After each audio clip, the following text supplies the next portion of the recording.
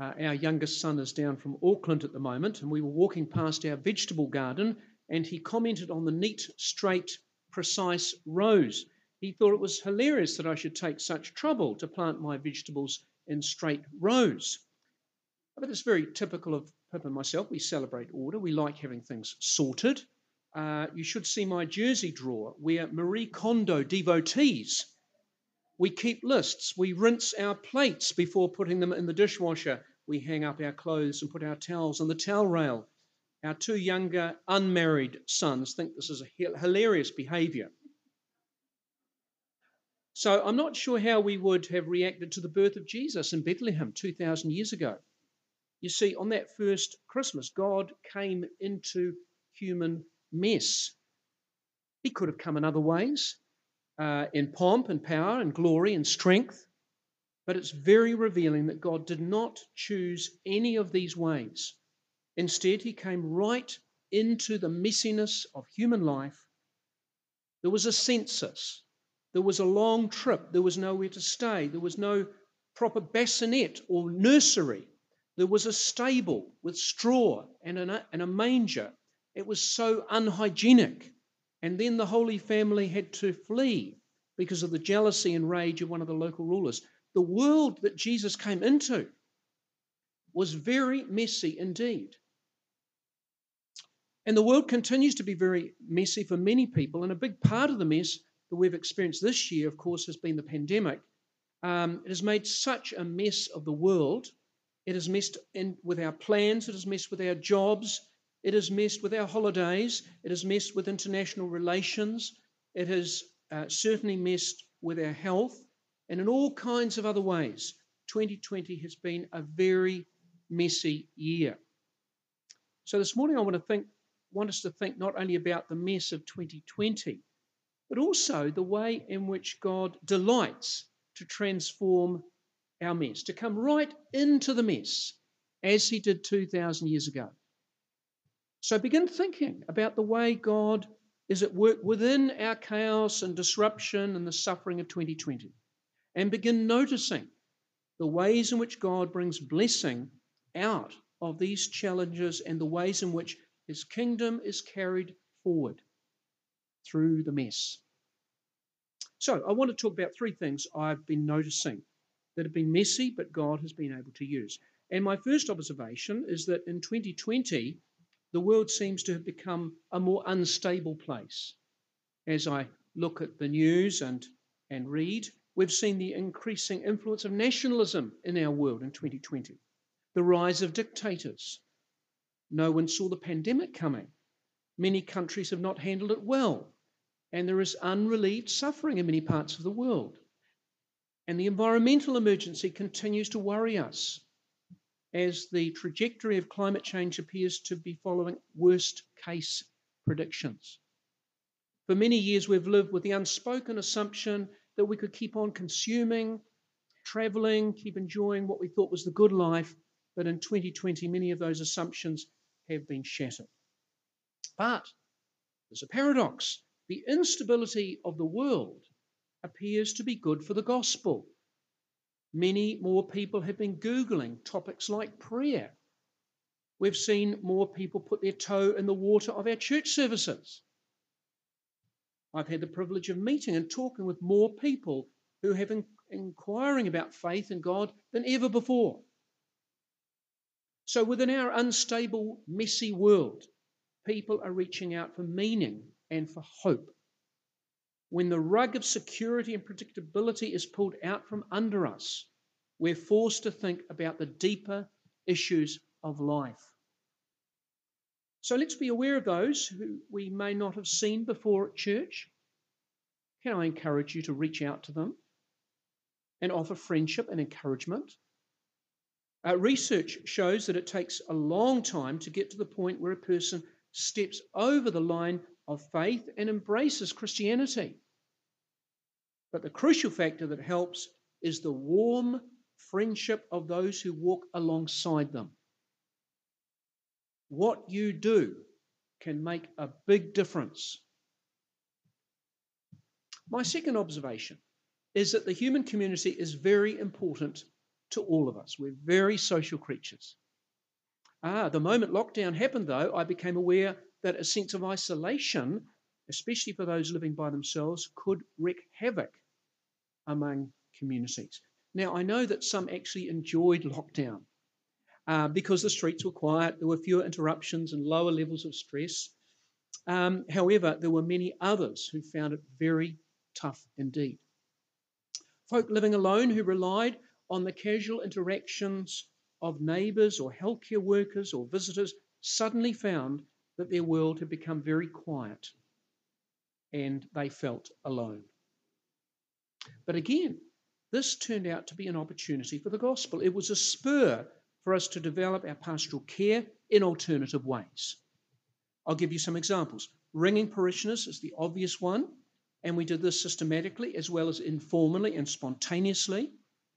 We also produced a booklet that contained sermons and prayers and other spiritual resources delivered to over 100 people along with the Mooring Post. And we began sending out an email to the parish, which has gradually developed over the months into a weekly email using the Hail digital newsletter platform. Each week it goes to well over 1,000 email addresses and Facebook subscribers, and we enjoy a very high open rate. The email consists of parish news, faith stories, advertising events coming up, and spiritual resources, including sermons, YouTube clips, prayers, and different kinds of articles. We'd been wondering for a number of years about what to do about the gradual decline in the Mooring Post circulation. When I first arrived in the parish, there were about 1,000 households receiving the Mooring Post. Today it stands at about 750. Well, it turned out that lockdown made us embrace a digital newsletter solution that has offered many more benefits than we could ever have imagined. We also developed the ability to live stream services such as we're doing this morning. Special greetings to those who are watching virtually to this service. And again, this has helped people to worship and stay connected to our Christian community. And the quality of this offering has steadily improved to the extent that now we mix on the fly. Thank you for the person on the desk this morning doing the mixing, with 3 separate cameras. And the feedback I receive is extremely positive. This system was used to live stream a wedding for the first time just a couple of weeks ago, and will be used for a funeral in about 2 weeks' time as well, so that family members who are unable to attend in person due to travel restrictions can still feel part of the gathering, whatever that may be. So the importance of human community has been highlighted this year, and we have developed a variety of ways to help people continue feel that they feel connected. Here's my third observation. We've seen that wise, compassionate leadership has made a big difference to the way individual nations have handled the pandemic. In some ways, the pandemic exposed the competence or lack of competence of world leaders. Now, I know in our own case, we have many advantages that other countries don't enjoy. We're an isolated island nation with a culture that prizes teamwork and a history of punching above our weight. But it still took good leadership, thank you Jacinda Ardern, to stamp out the virus. In our own parish, we have lots of really great leaders, from members of vestry who provide good governance for our buildings, our land, our finance, our health and safety, future planning and employment. They oversee all these big and important matters for us, but also our staff, who have also offered incredible leadership in 2020. The bread and butter of ministry, that is worship, pastoral care and outreach, have been led very well indeed. But our staff have also been innovative with new ideas and approaches, from Zoom worship, seems like a long time ago now, but it was quite good when it was here, fundraising ideas for the youth that connected the whole parish. Remember the potatoes? That'll go down in history, I think. Retirement village morning teas, remote working for staff that was set up very effectively by Braden Ramsell, almost completing a strengthened and renovated St Barnabas Centre. We'll be in there in about a month's time. How exciting. And the pastoral care and communication developments I've already mentioned. So God has been with us in the mess. In summary, I first observed that the world has become a more unstable place, but God works within the human mess of our unstable world. Secondly, the lockdown meant that the usual patterns of community were disrupted.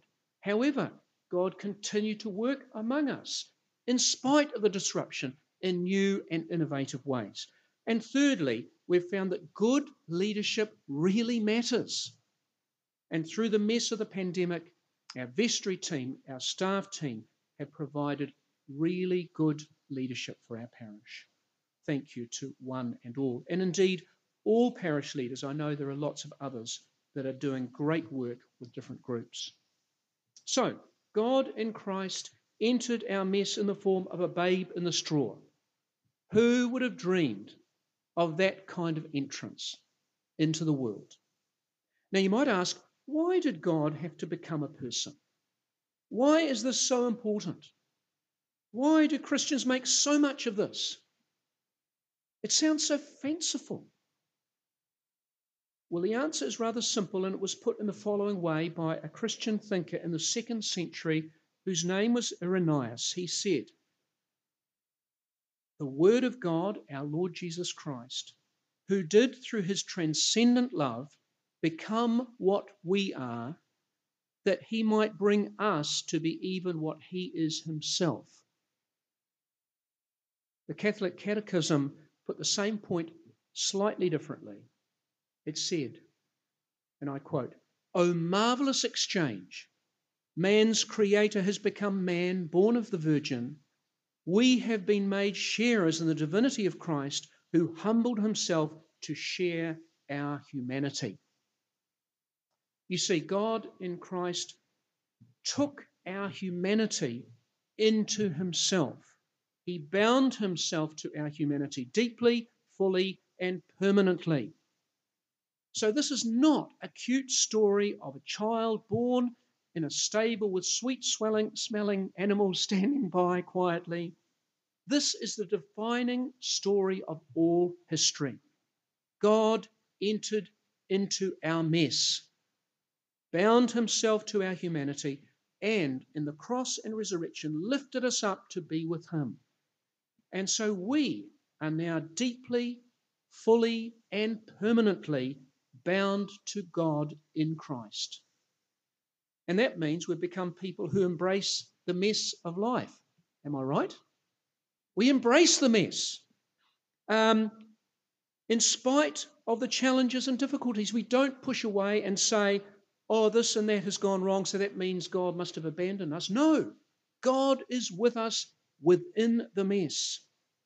No matter what you face, the messiness, life can be very messy at times. The pain, the suffering, the relational challenges that happen all the time in families, the problems and obstacles, whatever you face, know that God specializes in messes.